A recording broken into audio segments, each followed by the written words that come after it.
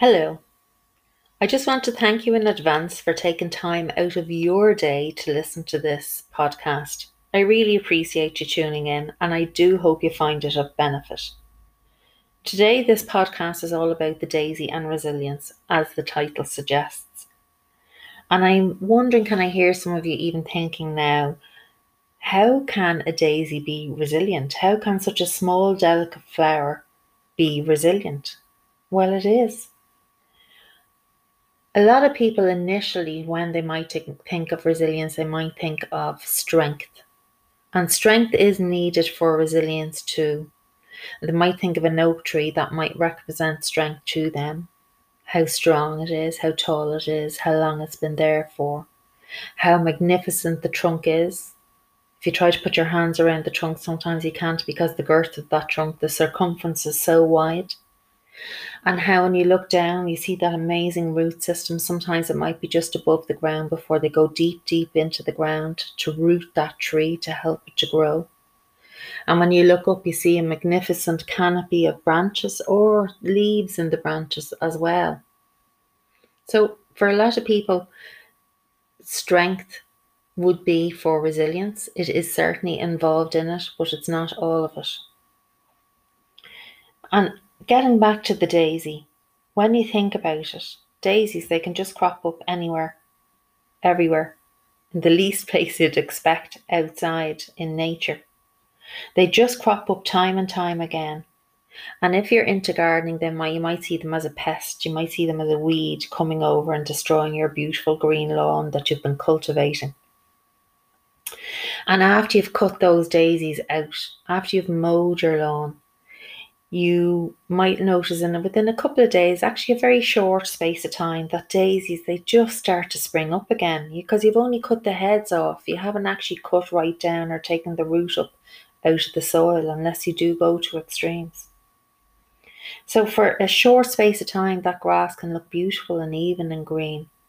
But then you look out one morning and there's daisies again, with their big white bright petals and central yellow disc of stamen just shining back up at you.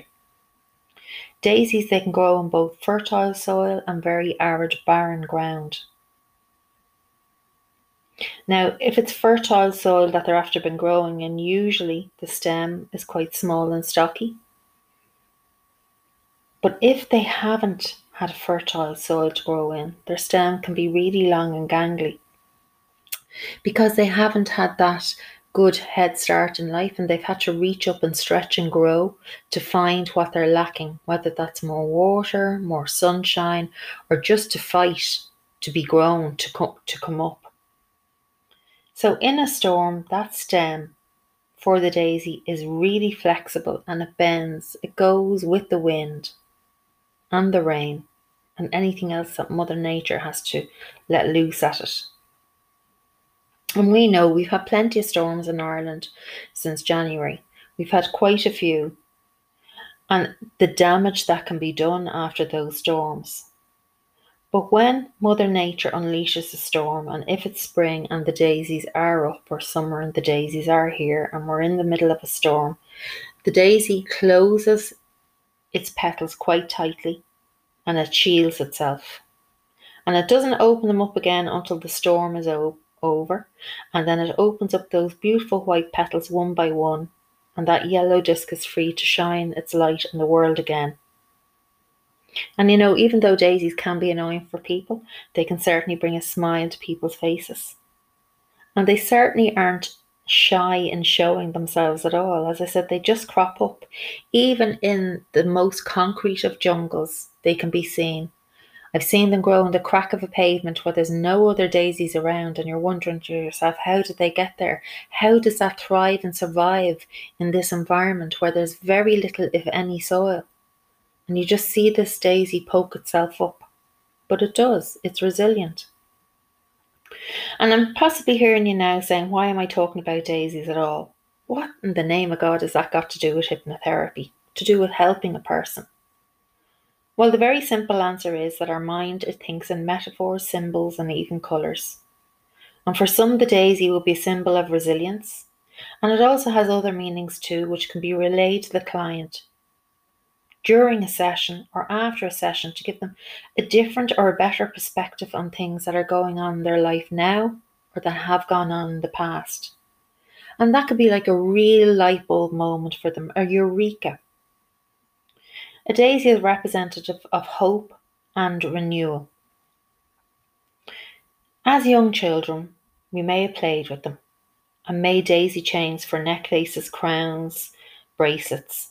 And this brings about a creativity, joy, and fun.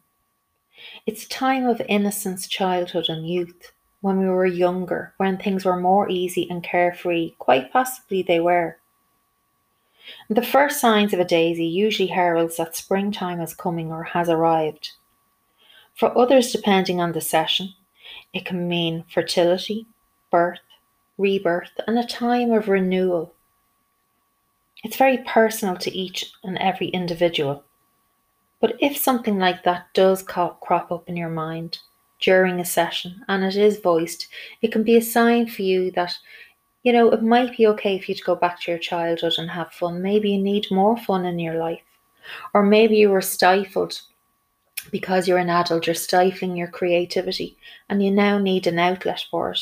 You might need to lift up that paintbrush or sketch again or write some poetry or knit, sew or bake. Who knows what it is, but it will be significant for you because, as I said, that light bulb moment will have happened. Resilience has to do with your bounce back ability, bouncing back and springing forward. No matter how many times you've been knocked or mowed down, in the daisy's case, it's you having the strength to get up time and time again and go for what you want in life, what is important for you. It's most definitely an emotional inner strength that builds your resilience each time. It's that inner strength, knowing that you want to go for something and how you go about getting it. And resilience is where we're stretched beyond our normal comfort zone. So it might be difficult to get what you want to do or what you're looking to have, but you don't give up. And when we're stretched out of our comfort zone in life, this is where we learn and where we grow. We expand ourselves beyond our initial constraints of what we thought we could handle or do at that moment in time, that period in our life. And when you do grow and stretch, you're learning. So you might attempt something once and you mightn't get it the first time round, but you'll have learned from your experience by doing. And this is the resilience. You don't give up. You decide, okay, well, I did try that. It didn't work out quite the way I anticipated.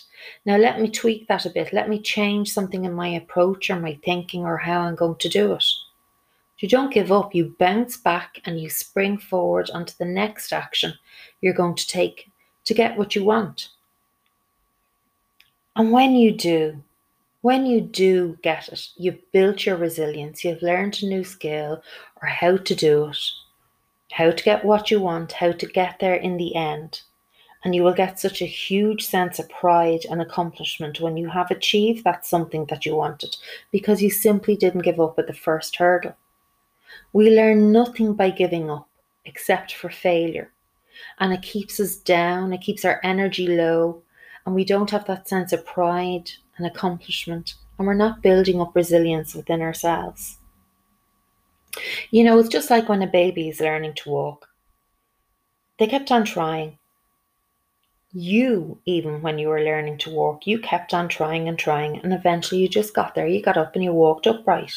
You went from A to B in an easier fashion. So when you think about it, you went from lying down and moving your arms and legs around in a cot. Then your body grew, and then you started to crawl. Or maybe you didn't even crawl. Maybe you just wanted to get there straight away and you skipped crawling altogether and you went to walking. But you did end up walking. You didn't end up giving up. You had that determination in you just to keep on going. You were being stretched each and every time in those milestones in your life, in your young life, and you built resilience. No matter how many times you fell down, no matter how many times you might have stopped and cried or hurt your little knees or your hands when you fell down, you still went and did it. And you might have had external support by parents, loved ones, or guardians clapping you on. And when you did it, you probably don't remember now. But when you got there in the end, you felt amazing. You built resilience along the way by falling down and picking yourself back up and going, and then walking. So today, in these extraordinary times in our world's history, we're definitely being stretched in a very different way. You and I are being asked to stay at home, to stay inside to protect those essential key workers, to keep hospitals, shops, services going. And in doing so, you are building resilience in a very, very different way. And when this time passes, and it will pass, you'll be able to recant to those who will listen and tell them how you helped as well. How, like the daisy, you had to bend and adapt to the situation, building resilience. And you shone your light indoors for a clearer way for all to get this issue that's on in our world's history resolved. And when you think about it, we are so lucky that we're in a digital age. There's many people with phones, tablets, iPads, computers, laptops. They have access to the outside world. And I heard the other day that it was actually an article in the Irish Times, I think, that a person hosted, and it's actually somebody I know, was hosting a Zoom party. That they were having a dinner party and they had the rules and the etiquette of how they were going to go about it. But they connected with people from all over the world for a couple of hours, had a glass of wine or a glass of water, and they just exchanged having a meal in each and every person's own home. And it was such a wonderful, wonderful thing to do. Absolutely incredible. Many, many years ago, before the iPhone was developed, or phones that you could see people on and have that FaceTime, we didn't have that. So we're completely lucky now. And it's just a matter of changing your mindset. We are lucky right now to have this time to stay in our homes and enjoy our homes, our surroundings, our families. To use this time to actually mentally and physically unwind from having to run from Billy to Jack all the time. Not really truly enjoying and savouring life. Not looking and being grateful for all that we have. Even if you mightn't have much, you still have something. You possibly have more than another person in this world. And when you have that gratitude, it's just an incredible thing. It makes you see and look at the world differently.